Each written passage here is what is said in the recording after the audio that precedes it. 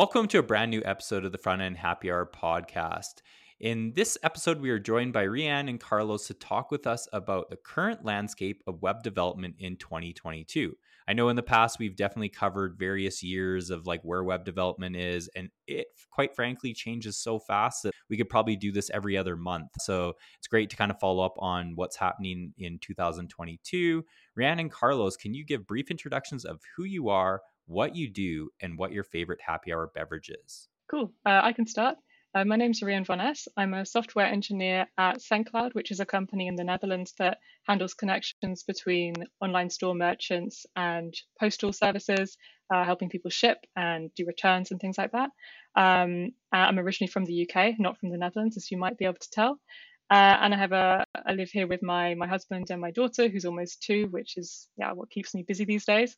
My favorite beverage is what I have right here, which is a good old-fashioned gin and tonic. Carlos, over to you. Good choice. Nice. Thank you. So my name is Carlos Castro. I work at Netflix as a senior software engineer on the web member platform. I'm originally from Tijuana, Mexico. Woo! And my favorite happy hour drink is just normal beer, but I always try new beers like artisanal or anything, IPAs, etc. Do you have a favorite type? Like, is it IPA or is there a certain type that stands out for you? Lager. I'll go with like lager or like blonde. Yep. Yeah. Right on. All right. Well, let's also give introduction of today's panelists. Stacey, you want to kick it off? Sure. I'm Stacey London. I'm a senior front-end engineer on Trello. Jem Young, engineering manager at Netflix. And I'm Ryan Burgess. I'm an engineering manager at Netflix as well. In each episode of the Front End Happy Hour podcast, we like to choose a keyword that if it's mentioned on the episode, we will all take a drink. And what did we decide today's keyword is? Performance. It's a good question. I think so. I think historically we've allowed concatenation. Yeah. We count that, or we allow it to pass without a drink? No. We should count it. You have to drink. Well, in this case, Rian has to drink. Yes. I think that's how we've done it. All right. So performance, whatever it is, yes, we will all take a drink. All right. Well, let's kick off the topic. First question is, what considerations do you have to make when building a web application in 2022? Because there is a lot out there. When you start a brand new project or web application, what do you think about? What do you go to first?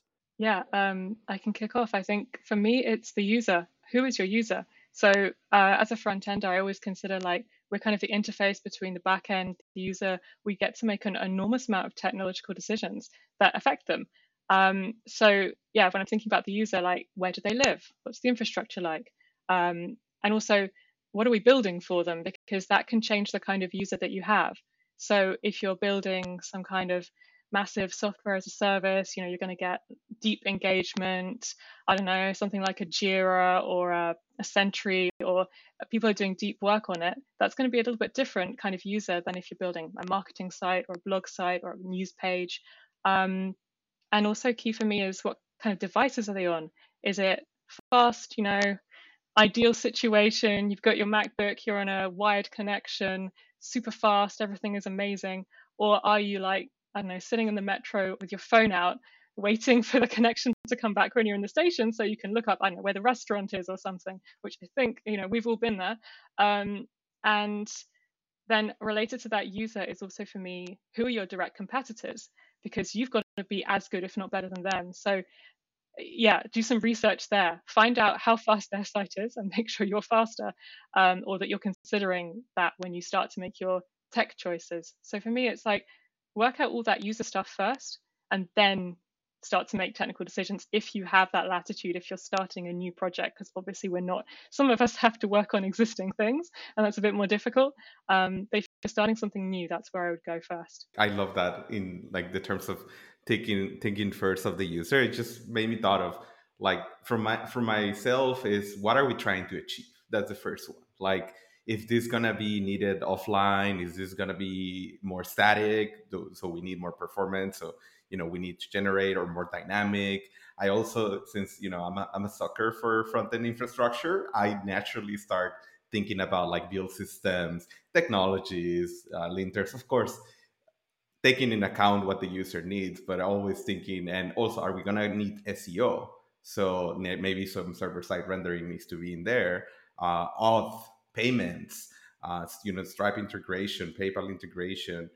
Then another thing is this the scale of the application? Is it going to be international? So we need to start thinking about internationalization, localization, and of course, accessibility. I mean, always think of that. And data access. Like, what technology are we using? Do we have an API already, like REST, or should be, I don't know, GraphQL, etc.?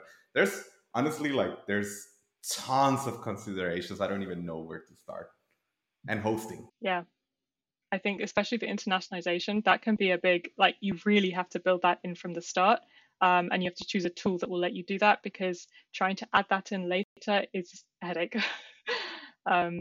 Yeah, and I think also with then the tech choices that you make based on who your user is, it's easy to default to, okay, single page application.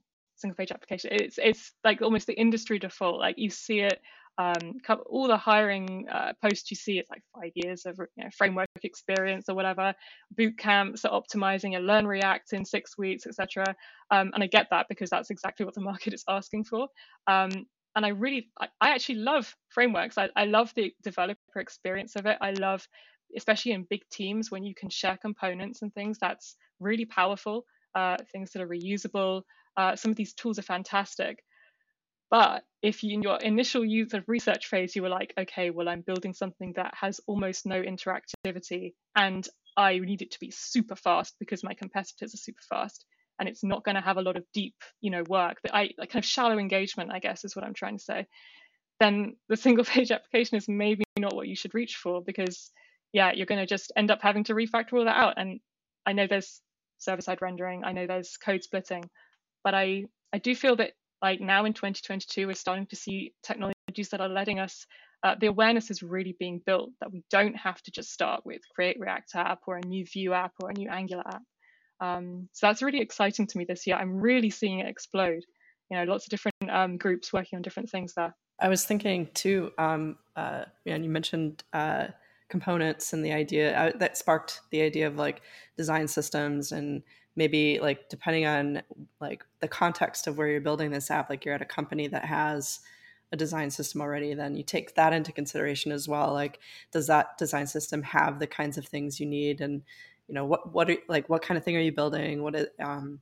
Do you need to build some stuff from scratch, or can you take advantage of things that exist if you have a design system? Or do you need to build a design system? Are you like the first, that there's going to be multiple apps eventually, like you're building on some sort of suite of something, and that that's going to be important, so maybe you plan some time out for that as well. I like the answer so far. Rihanna, I like your answer on user research and understanding the use case, and Carlos and Stacey, you're talking about like the tooling and what else you need. I think that's all great and lovely. I think the truth is, how people decide to build web apps today is they build with what they're most comfortable with. Like, in an ideal world, we would do all these things like, do we need a single page application for this? Probably not. We can build this in static HTML, or let's use some easy builder. But the reality is, developers and engineers are engineers, and they want the challenge. So what I've seen is like people are aware of like, we should probably look into what we should build, like the kind of technology. But what happens is we go with whoever's the loudest person in the room, or whoever's the most comfortable with whatever, or I don't know, like it biases more towards the developer experience than the user experience. And that's something I've seen pretty consistently. I hope that's changing with like the availability of tools, but I don't know. I'm a little cynical these days. Yeah. I'm going to just say very similar to Jem too. It's, it's like, I love the approach that you both mentioned, actually, and Stacey, sorry, all three of you, is that, starting out from that user experience, thinking about what's best for the user, accessibility, design systems, I would say maybe fits in more for like the developer experience, but even for the user experience of like, how do you have consistency and thinking about that. But yeah, oftentimes I feel like we tend to lean towards like, oh, I want to try this new framework, or like, this is the latest and greatest, or we spend so much time with build systems, right? Like, oh, I've got to have NPM installed all of it. And like, we spend so much time doing that, or it has to be a single page application, when in fact, really, like, maybe a static page is great. Or we try and over engineer everything, and we could have probably started MVP, getting something out the door and just getting that minimal viable product to your users to start to iterate on. I think that, to me, is something that I continue to reflect on, where I'm like, how can we start to learn faster versus trying to build the ideal state in basically in a box, because you haven't really got something out to your users. So I think, like, all of what you're saying is where we should be starting. And I want to echo that. I think is all valid points. Yeah, I wanted to say that it's definitely aspirational, like when we think about what to consider and like trying the best practices, but like Echo to Jam, like you end up doing what either your company is doing already and using the current infrastructure and the current libraries and current design system, because then who's going to maintain that? Right? Like you're not a single person startup, or it's a company, it's a team. So you gotta, do the tools that a lot of people know, so it's maintainable, it's scalable, and other people can pitch in when you need it. So that's why I keep saying it's aspirational, but reality is a different one. So design systems has come up a few times, right? We just have mentioned a couple times now. I am very curious to hear everyone's thoughts on design systems. Not that like bad or good, but like, I think they are very great. Like, I think there's a lot of value to them. Companies are doing it better and better, but it is such a huge undertaking. And so I'm maybe curious of like, how do you even start that, or how do you make it successful? Are there tools or things that are making it easier in 2022? I can speak a little bit about that because I was at PayPal leading engineering design systems team. So I love that work and I love that role. And basically, how it started was that there was a need for consistency across the site. Like we had multiple teams, multiple applications, and they started becoming consistent: colors, sizes, font typography, et cetera, et cetera. So the need for a standardization of common components was there, right? Like, how do we declare buttons? How do we declare colors even? So the like the way right now, I feel one of the things that a lot of people start using, or the base of the design system, of course, is design and Figma files and designers coming up with these patterns, and also engineering helping identify these patterns. But then extracting the values that represent the design system, let's say, as a generic way, what is called like design tokens, right? Like the most atomic unit of a color, all the colors on the brand, all the sizes on the brand, what are the typographies. You express this into a, let's say, agnostic format, like a JSON or a YAML, or I don't know, like a text field, and then you use a transformer. Like there are things like style dictionary, I believe, and Theo and other like tools that basically grab that JSON and transform them into technology specific formats: variables, CSS variables, less variables, or Sass, or even Swift classes. So in PayPal, what we did was a design system for cross-platform. So basically, we'll export the tokens for Swift classes, Android XML, and CSS less variables and JavaScript variables. And then from that, we build libraries representing the design using the token, so changes could be propagated. Just a few things, but it's a difficult undertake. Like, it was a lot of work and a lot of convincing the teams, because there's also the whole, friction between feature work and consistency work. And Ryan is like, and then, we were like, hey, can we please adopt the design system? And they're like, oh, but we need to do all these features. Like, there's no time. So that's also the painful part of making a design system, a scalable large design system in a company. Yeah, we're just putting together a design system. We've been doing it for a while, actually, and absolutely echo what Carlos said. It's about, we got to a point where, well, I can remember where we had 41 shades of blue, which were very similar, which had somehow got scattered all across the application. And you sort of go, oh no, how did we get to this point? And so at that point, yeah, you can do some cleanup and so on. But then as you scale up with more teams, which is exactly what happened with us, it all starts to creep back. So at that point, you've got to go, okay, we've got to enforce this somehow. And that's where the design system started back. Everyone has to use the design system.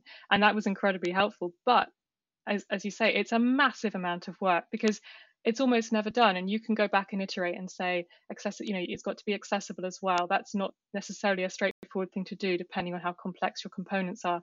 And yeah, for us as well, the sort of battle between feature work and, I guess, design debt or tech debt, however you want to look at it, it's a struggle. And making people see the value of this consistency is super important, because if the user has a consistent user experience, I think it's one of those little things that it's hard to quantify, but it has a real impact on what they feel when they browse through your application or your web page. I love that you called out the multiple shades of blue.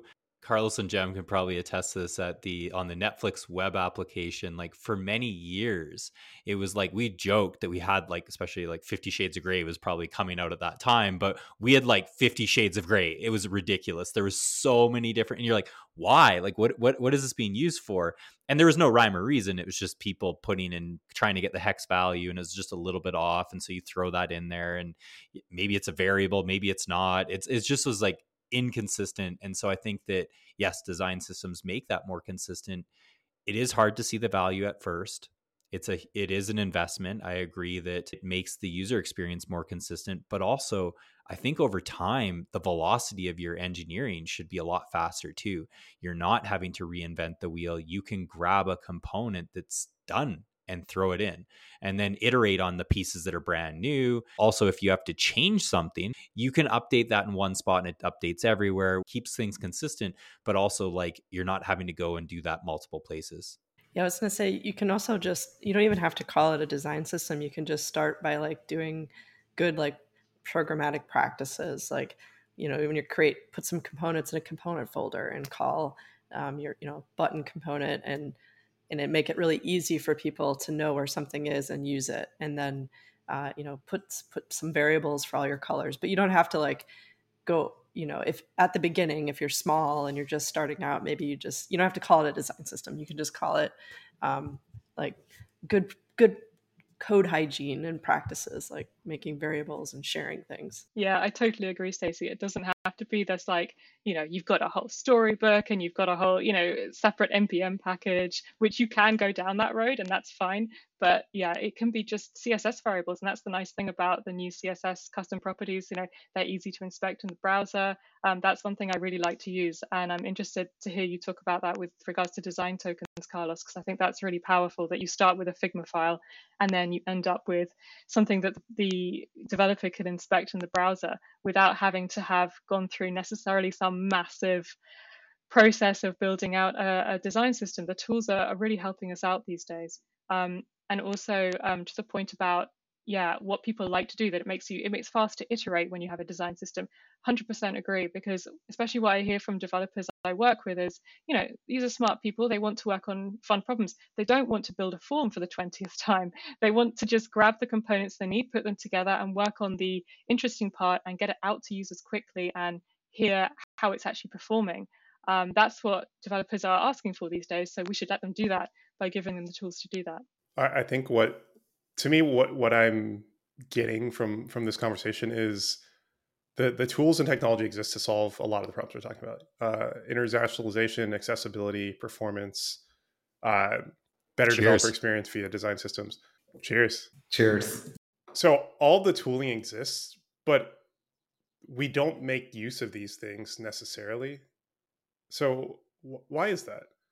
Like we have the still solutions. Like we all know, I can look up how to do all this stuff, but there's still sites that aren't accessible. There's still sites that are slow. There's still sites that should have been a static site instead of a SPA. So like, why are we still in the state that we're in, even though the solutions exist? Do you all think it's just like, is it maybe a bit overwhelming? Probably.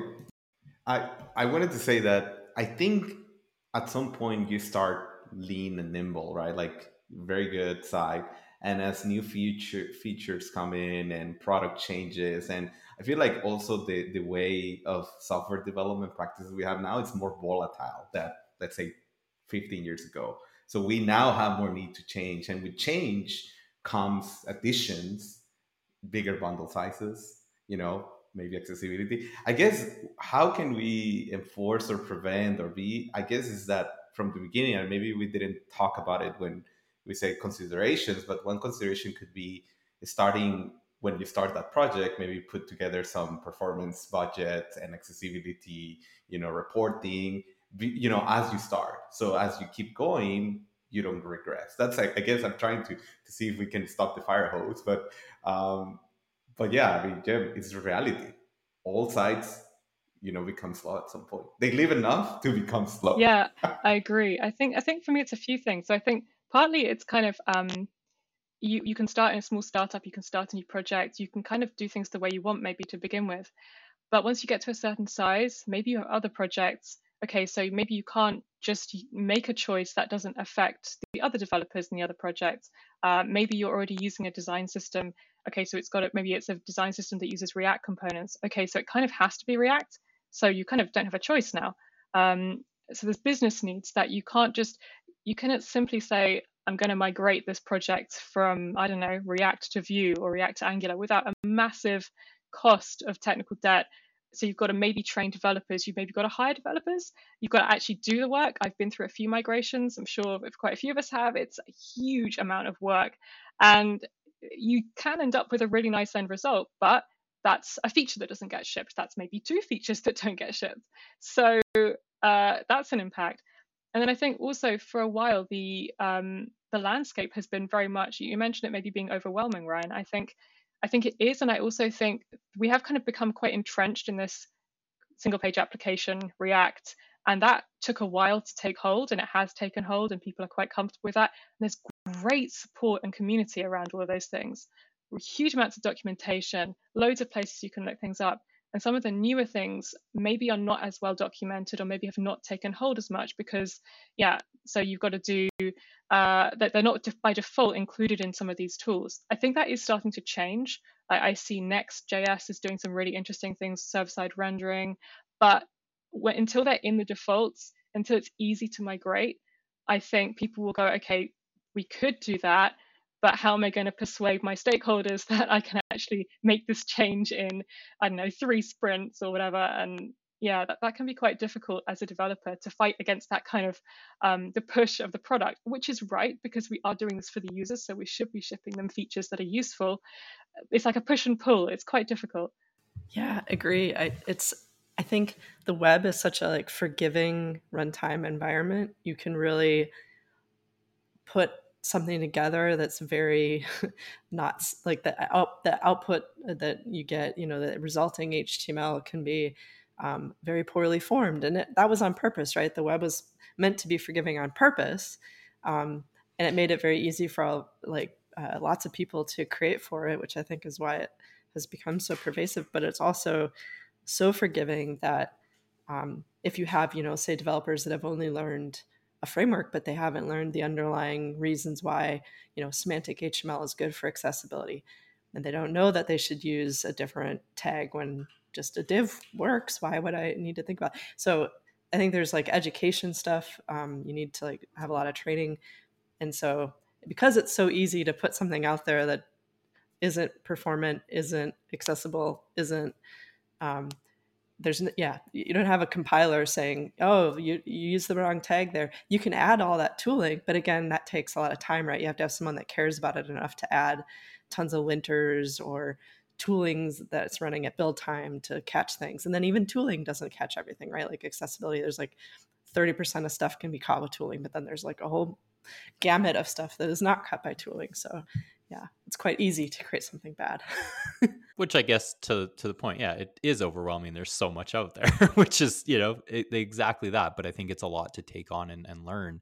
One thing that's come up a few times now, and I think we've even talked about this in previous episodes, but I am really curious on all of your thoughts. When do you reach for the single page application versus just going static? How does the decision tree come together for something like that? Yeah, I think I would look at that engagement if we know something about the engagement. Is it you're using, I don't know, something real time like chat or lots of video or, highly interactive pages? Then, I think single page application is a good choice because if people are willing to have that initial load time, fine. Then after that, it is very fast.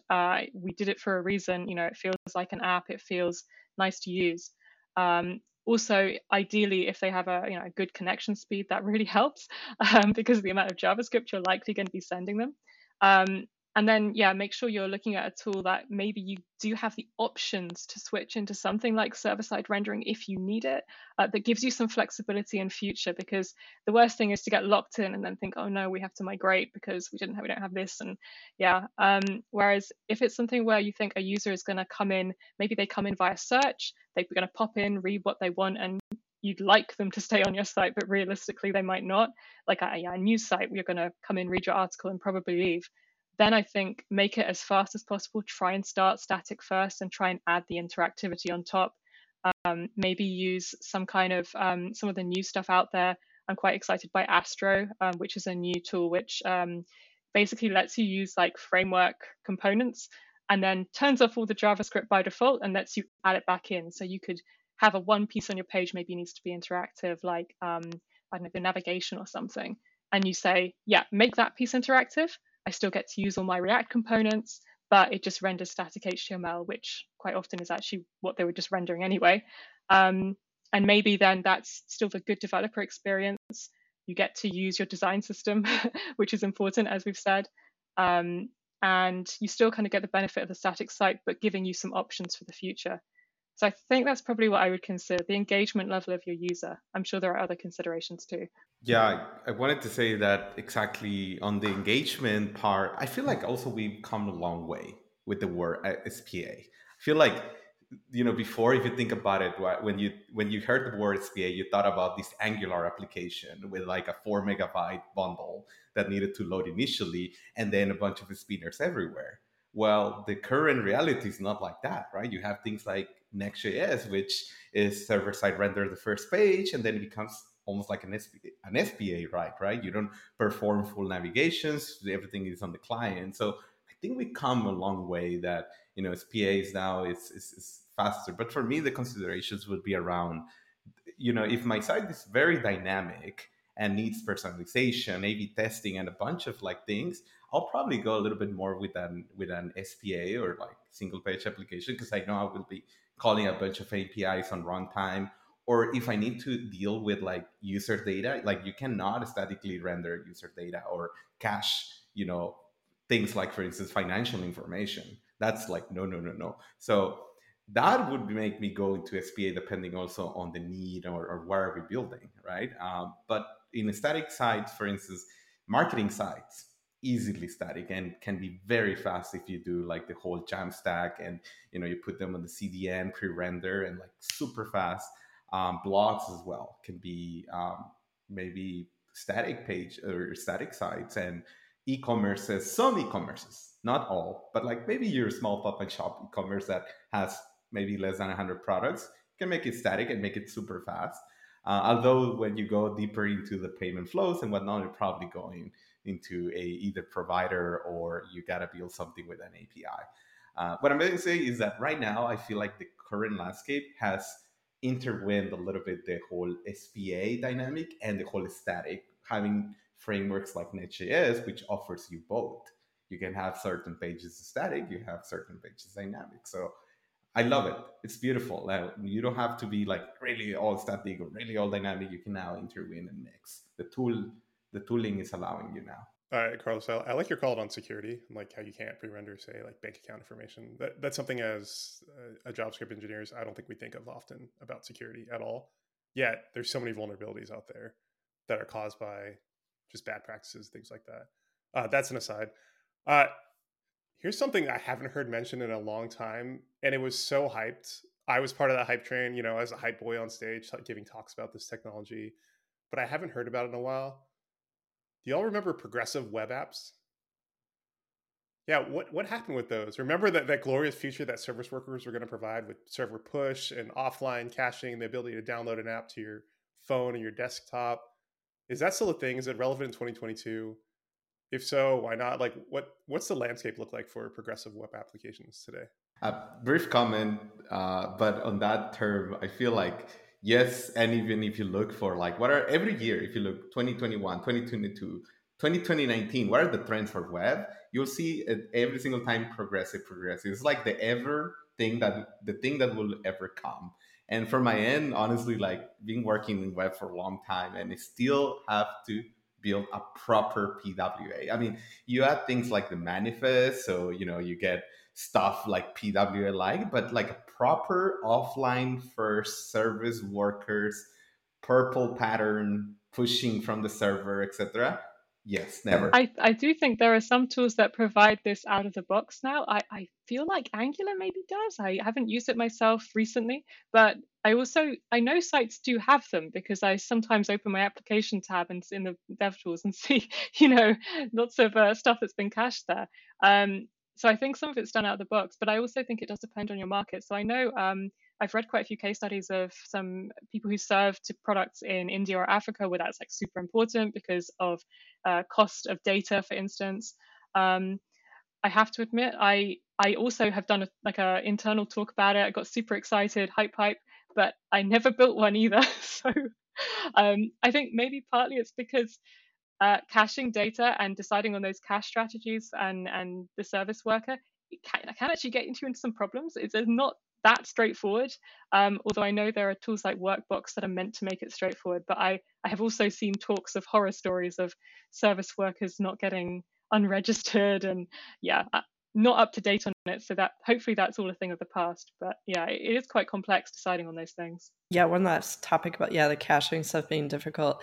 I think it's really difficult as well for things like going online and offline. And if you have things like WebSockets and things being pushed down to you, now let's say you go offline, you're missing a particular amount of data, and then doing catch-up calls to make sure that the data is remaining fresh. Like it's a lot of complexity there. So I think that's also tougher people to build from scratch. So another thing that has come up a few times here, or we've mentioned technologies, tools, libraries, frameworks, like that's come up quite a bit. And I think that that's always something that we're keeping on our radar, like what's new, what's exciting.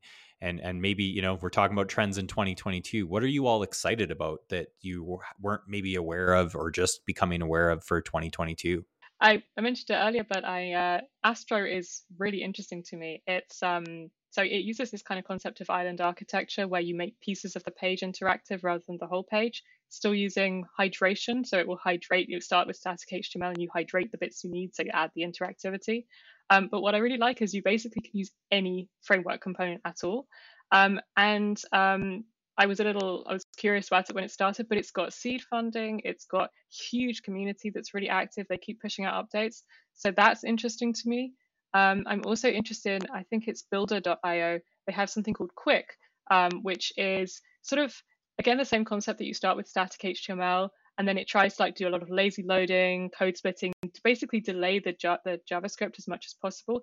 And then they have this concept of resumable applications, which I must admit I need to go and read again to get into my head, but it sounds quite interesting. And they are also looking into using other framework components into it. I think right now they use a Quick specific syntax, and it's QWIK, just in case you search for it. So yeah, that's what I really like, is the idea that we can use stuff we're already used to build applications or to build small sites, and then we get the benefit of not having to switch frameworks. And then I guess the final one for me, I think it's already quite popular, or it's quite well known, but Remix is interesting, although it is coming from a full stack perspective. But the progressive, I tried it out a few weeks ago, like the progressive enhancement approach, that you are essentially writing, I think it's an abstraction over Express on the server side, and then you're doing lots of React, essentially writing React components, but you get, you write a form component, but it's actually just an HTML form. So it's combining these basic web APIs, trying to just progressively enhance them. And you can ship no JavaScript, but you're writing, it looks like you're writing React, but there's just no JavaScript. And it seems really powerful. I think it's combining kind of a lot of concepts in one. So that one, I wonder how long it will take people to start adopting. But because, of course, it's kind of got React behind it, which is extremely popular, I'm really going to keep my eye on that one. I'm also very interested on Remix. I feel like the thing that they promote about using more of the platform, like forms natively and on Submit, and things are more web platform, is something that is actually good, right, in terms of performance. and other good UX. But the things that I'm excited, cheers. Yeah. I'm excited about like a lot of things, but like to name a few, I feel like Rust in general, like I'm excited about the front end tooling landscape changing and becoming faster by using Rust. Rust is a language that I don't know, so now I'm excited and I want to start learning a little bit more because I feel like it's becoming something very good in mix with the JavaScript ecosystem. Um, Another one is React Server Components. Probably you have mentioned here, but I'm excited because I hate the whole thing about server side rendering and then shipping those almost static components into the bundle to render again.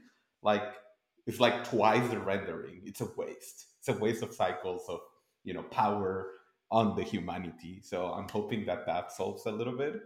Uh, right? It's like yep. Uh, in the tooling Vite, is it Vite or Vite? I don't know. I call it Vite. The building tool by the Vue guy, Vite and Rome. Those two, I feel like Rome has had some bumpiness, but I feel like they're promoting something interesting around that is a one-stop shop for linting, building, everything, right? Pre-tier or formatting. Jem? Running a platform team, I get excited about things that are maybe a little different from you all. I'm really excited about Turbo Repo. Like the implementation is just so easy, and it speeds up our builds by a tremendous amount. I'm excited that there's more focus on that space rather than just pure UI development. Uh, I'm perpetually excited by WebAssembly. I see the innovations coming from that area. I know it's going to be niche for most people. I think this is not diminutive of UI engineers. It's just like far too codey, and there's not a lot of UI involved in it. So I think a lot of people will be turned off by the complexity of that. But I think the power there of having your own runtime that is near native speed in the browser, in any browser, and can be run on desktop as well, is like really powerful. Uh, Definitely not PWAs, and I'm not hyping WebAssembly in the same way. I just think it has a lot of potential there. What I've noticed is coming out is you all mentioned Remix and you mentioned Next.js. It's interesting that those are built on React, which is like, are we in another stage of web development where we have like the tool bases of React, Angular, Vue, some of the other big ones, and now we're building tooling on top of that? Because that, just from just my observation here, it does seem like we're kind of leaning in that direction now. Yeah, I think it's really interesting that we were talking earlier about like the complexity of building something from scratch and how much knowledge you have to have for like the tooling and getting, server-side rendering set up. Like it's really hard. And it's very interesting to me that there are entire companies or startups that are getting funding and dedicating all of their effort and time into making that a lot easier so that you can focus on like building your features and actually solving your business problem and not spend all your time on the technical complexities of it. So I find that really fascinating. It's very interesting to see them betting on React as well. Yeah, I think it's kind of cool actually that it's like taking something like React, which has been amazing. Like we've all like as a community have leveraged that many times. It's a great framework or library, whatever you want to call it, but it's been great. And I like when there's these add-ons because it's people seeing that there's something that more that's needed, maybe for their own use case. But instead of going and creating a brand new framework, they're just extending it more. And I think that that's really great because often in the past, we would just be like, now let's just create a brand new framework. And then we'd all have to do our joy of migrating to that latest and greatest framework, which is so expensive. And so I like this idea of being a little more just building on top and like being able to swap something out if you really need something different, but not having to start from the ground up. And I think that's huge. I'm really happy to see that direction. I'm gonna say something that I'm excited that is gonna be controversial, um, and if Jeff is ready, and it's the Web3, but the certain concepts and practices. Okay, hear me out, Jeff. Jeff is already like, oh no, this guy.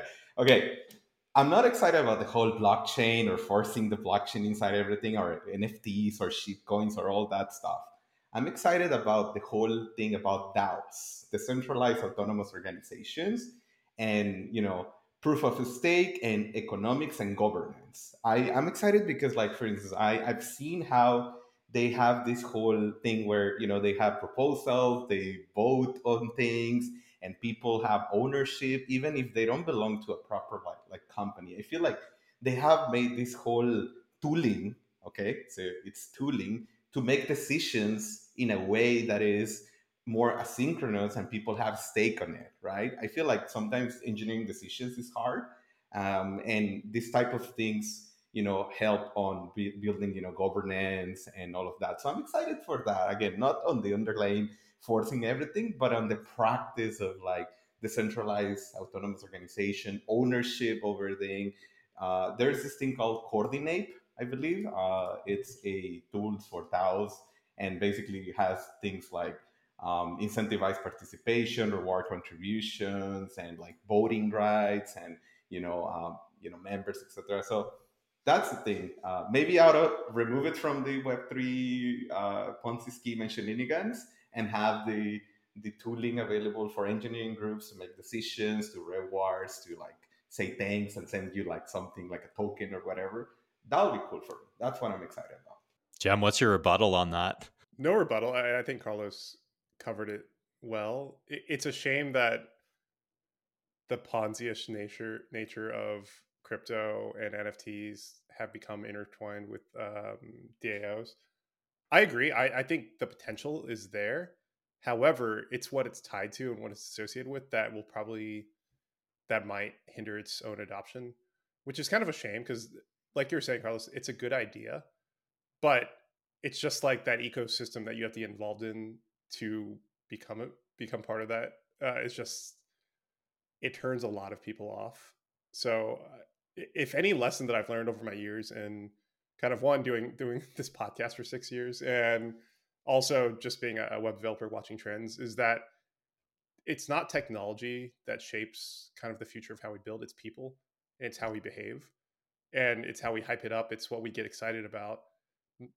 It doesn't matter how great and innovative something is if people can't get behind it, or the documentation's poor, or the developer experience is poor, which is something completely different. What I would have thought, like, I don't know, 15, 20 years ago, like doing computers, that like, oh no, it's all about the code. It's about the elegance, it's about the performance. It's about all these other things. But really, it's about like the people who get behind it, the companies that sponsor it. There's a lot of complications. So yeah, I want to believe in technologies like you're talking about, but I don't know if they'll be adopted just because of kind of the history of how they came about. Ryan, you have thoughts? No additional thoughts on that one. But I like both of your points. We're coming up towards picks, and I thought like one thing that I often think about is we often have a lot of new engineers to the community. So 2022 might be their like coming right up, starting out, and we have a lot of listeners that are brand new to the community. What advice would you give someone who's new in 2022? Like, what should they be thinking about? Like we said, there's a lot of things out there that it's overwhelming. There's a lot. For me, it's always focus on your basics, because with the basics, you can do anything. So if you know JavaScript, you're going to be able to understand any framework with a little bit of extra, little learning curve. And if you understand performance, I do think that awareness is being built. And I think it can really give you an advantage. Cheers. I think it can really give you an advantage when you're applying for a job. If you can talk, I do quite a lot of hiring and interviewing, Cheers. and I often ask about that because it's really interesting to me, both to see, kind of take a pulse of what's going on in the community and what developers are knowing about. And it is often something that is, I think, also like accessibility, kind of, it's not necessarily prioritized by businesses. So I would say look at your basics and keep an eye on what's happening with performance in terms of your JavaScript, but also just websites in general. And always remember accessibility, because that can really open doors for you. There's quite a few companies I do now start to see job postings asking for that, which is really nice. And we're working for, like I said at the start, we're working for the user. In my opinion, front-end developers are, to help the user have a good experience in combination with our UX colleagues and our back-end colleagues and all the others. And we can make such a difference. So having that knowledge and awareness, you don't have to be an expert, just starting to know a little bit about it using your semantic HTML is super powerful. Completely agree. Focus on the basics, like the pillars of the web. HTML, CSS, and JavaScript will get you in any framework, in any library, in anything. You don't need to learn all the libraries. Like, I've been working on this. I probably only work in React now. I haven't learned Vue or newer Angular. I have the old one, Backbone, etc. All the frameworks. I mean, the basics can be translated and you can learn it easily. And another thing is that, like, I guess that to stop being on tutorial hell, like, build something rather than being on tutorial hell. That will let you practice a lot. I know you love to watch the Frontend Master Gem courses, but like, if you build something, it's probably better and you will learn a lot. I watched them, by the way, some time ago, so thank you, Gem. But basically, building something will help you understand probably things better and practice the skill than just being in tutorial hell. um, but yeah, don't overwhelm with technologies. The basics are good. Accessibility, don't sleep on it. That's a must. Like performance as well, like Cheers. Kevin said, everything. Thanks for the Frontend Masters plug, Carlos. I'll just +3 that focus on the basics. It's so tempting to get started with like Next.js or Create React App or the million other tools that can like just kickstart you into this whole web application. You're like, wow, I built this thing. It's really easy. But when you press people on it, they don't understand how it works underneath the hood. And that really is what it takes to be the difference between a coder and an engineer, is understanding how it all comes together. Uh, and I also echo, yeah, tutorials are great, but if you just walk down that paved road, that's the only road you're going to know. And then the minute you switch jobs and they ask you something that's not on a paved road, you're going to be like, what? Well, I can't Google this. And that's where you get stuck. So yeah, tutorials are great for getting started. Build your own thing, build what makes you happy. Stay off of Twitter. Twitter will make you feel bad. It'll make you feel unproductive, like, because all you're seeing is people's highlights from the projects they worked on for months. It can really be dismotivating to see that, and you're like, I can't even get my app launched. I think the last one would be take advice from mentors and people that are more senior than you.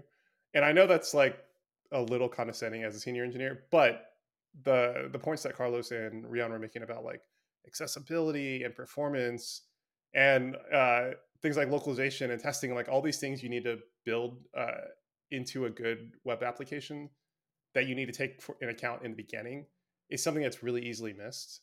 And a senior engineer will be like, hey, we should do all these things. Whereas I remember myself as junior, I'm like, yeah, screw you. I want to build this thing. And then like later down the road, it always bites me. So like, don't do better than I did. Take advice from senior people when they're like, hey, we should slow down and plan this out because it'll save us time in the long run. Because that's the difference between a senior engineer and a junior engineer, is that knowledge of having been bitten. And that's hard advice to take. And I know, especially if you're starting out, it's really tempting to be like,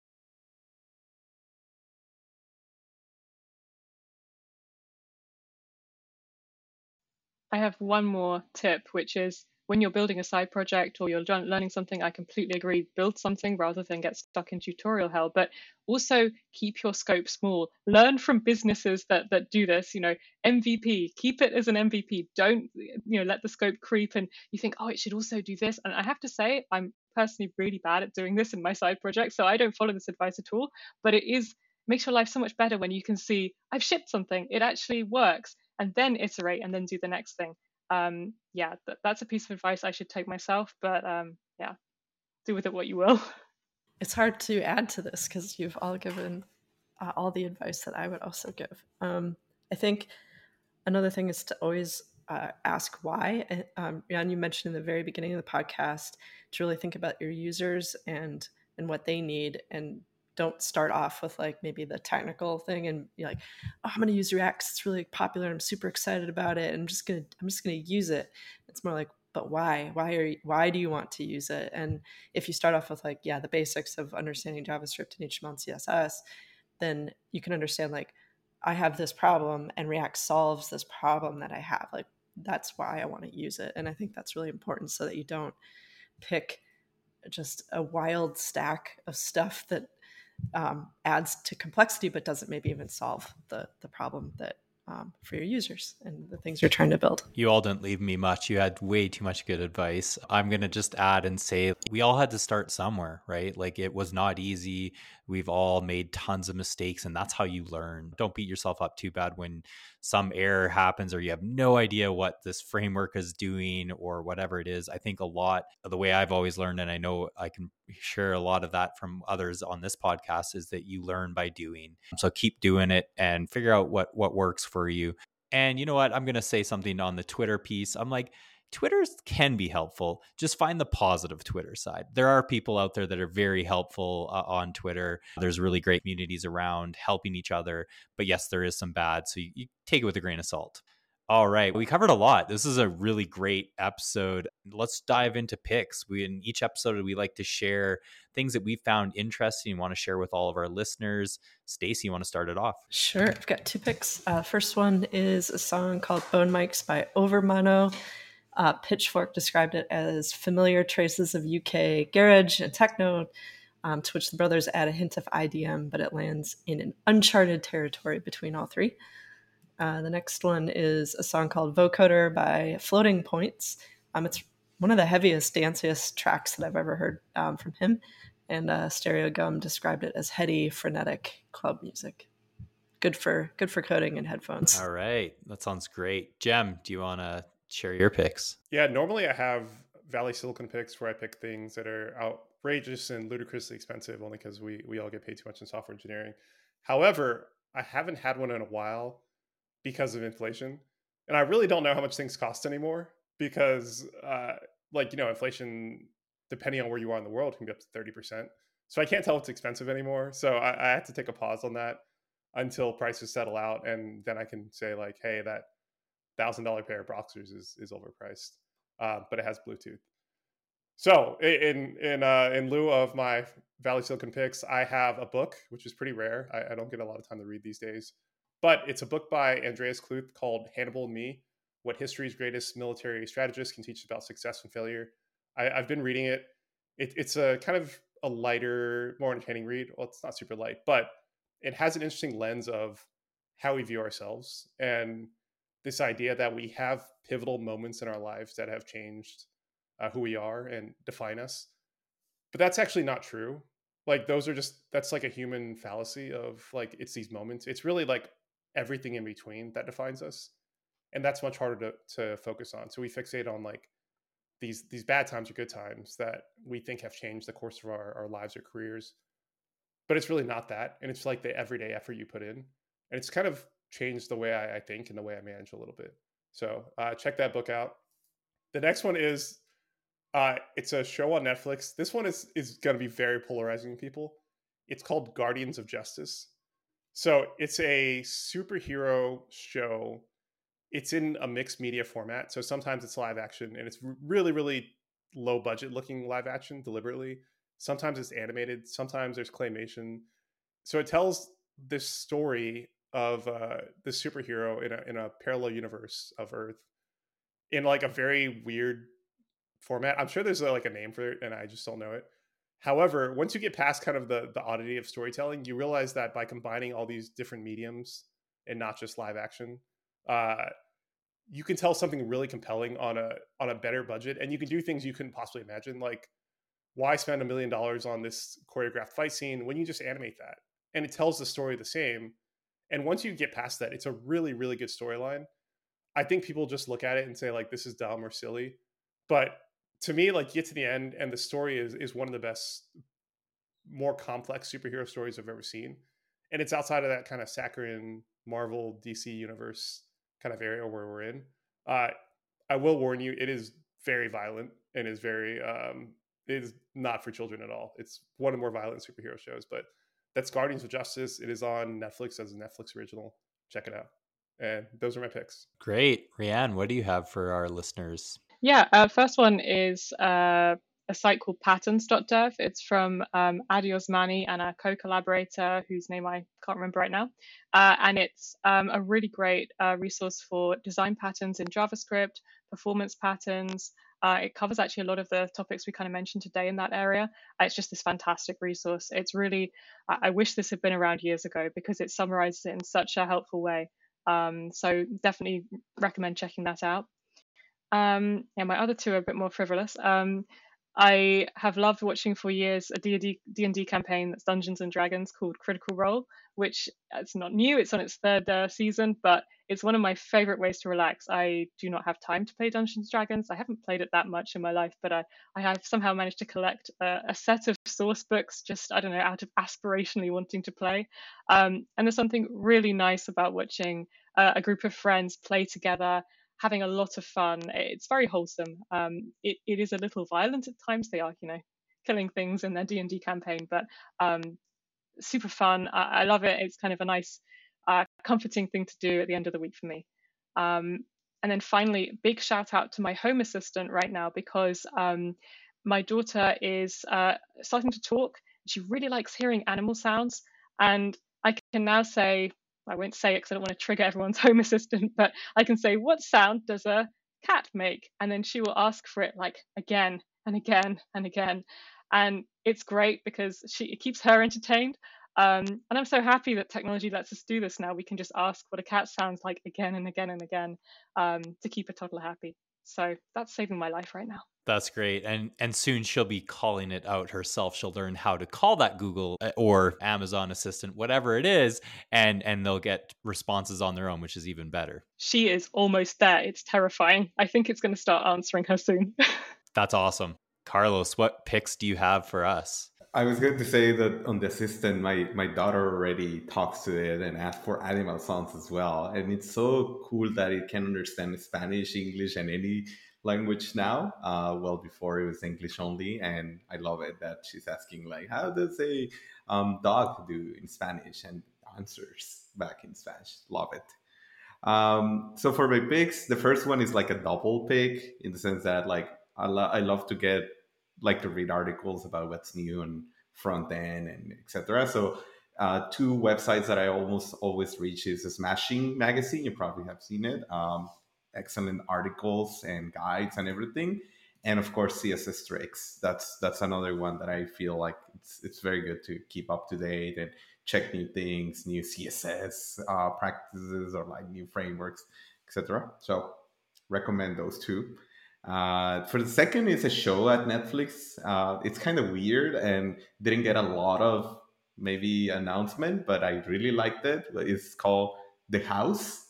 It's a stop animation, motion animation or something like that. It's one of those weird shows with animation, and it talks about three stories, and it's kind of like dark, gritty, and very, very interesting. I watched it and I loved it. I keep recommending to everyone, like, hey, watch that show. It's different.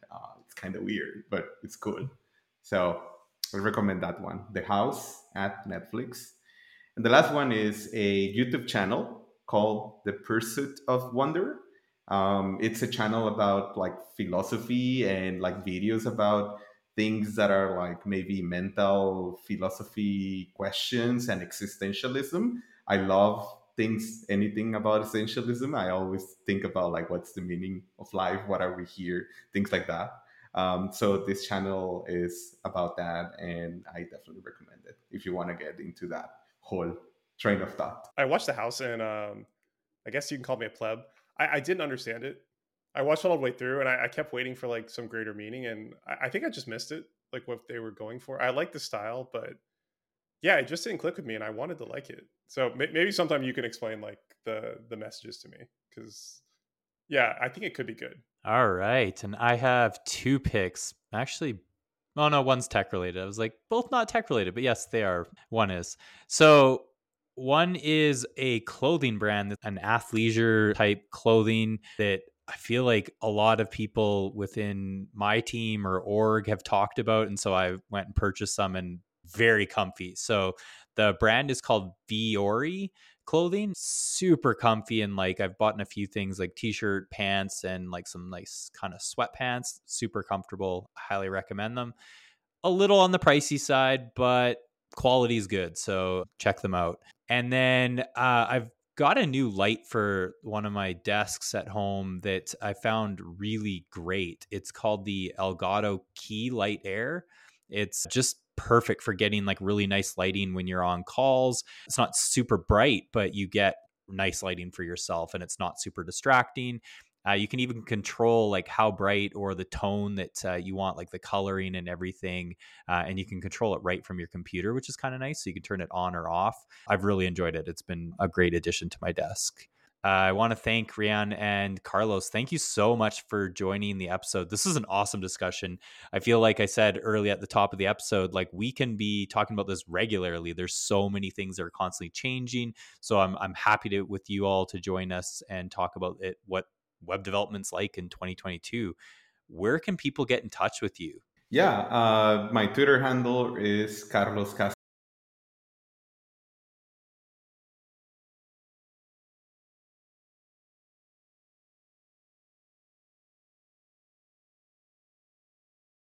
Yeah, same for me. I'm Rhian Von S on Twitter and also LinkedIn. I do have a personal site, but it hasn't been updated in so long, so I'm going to leave that. But I think it's rhianvons.com even. But yeah, Twitter is the best bet. Awesome. Well, and if you want to find Front End Happy Hour, you can find us on Twitter at FrontEndHH. Any last words? Something to cheers to. So keep it performant. Cheers. Cheers. Cheers.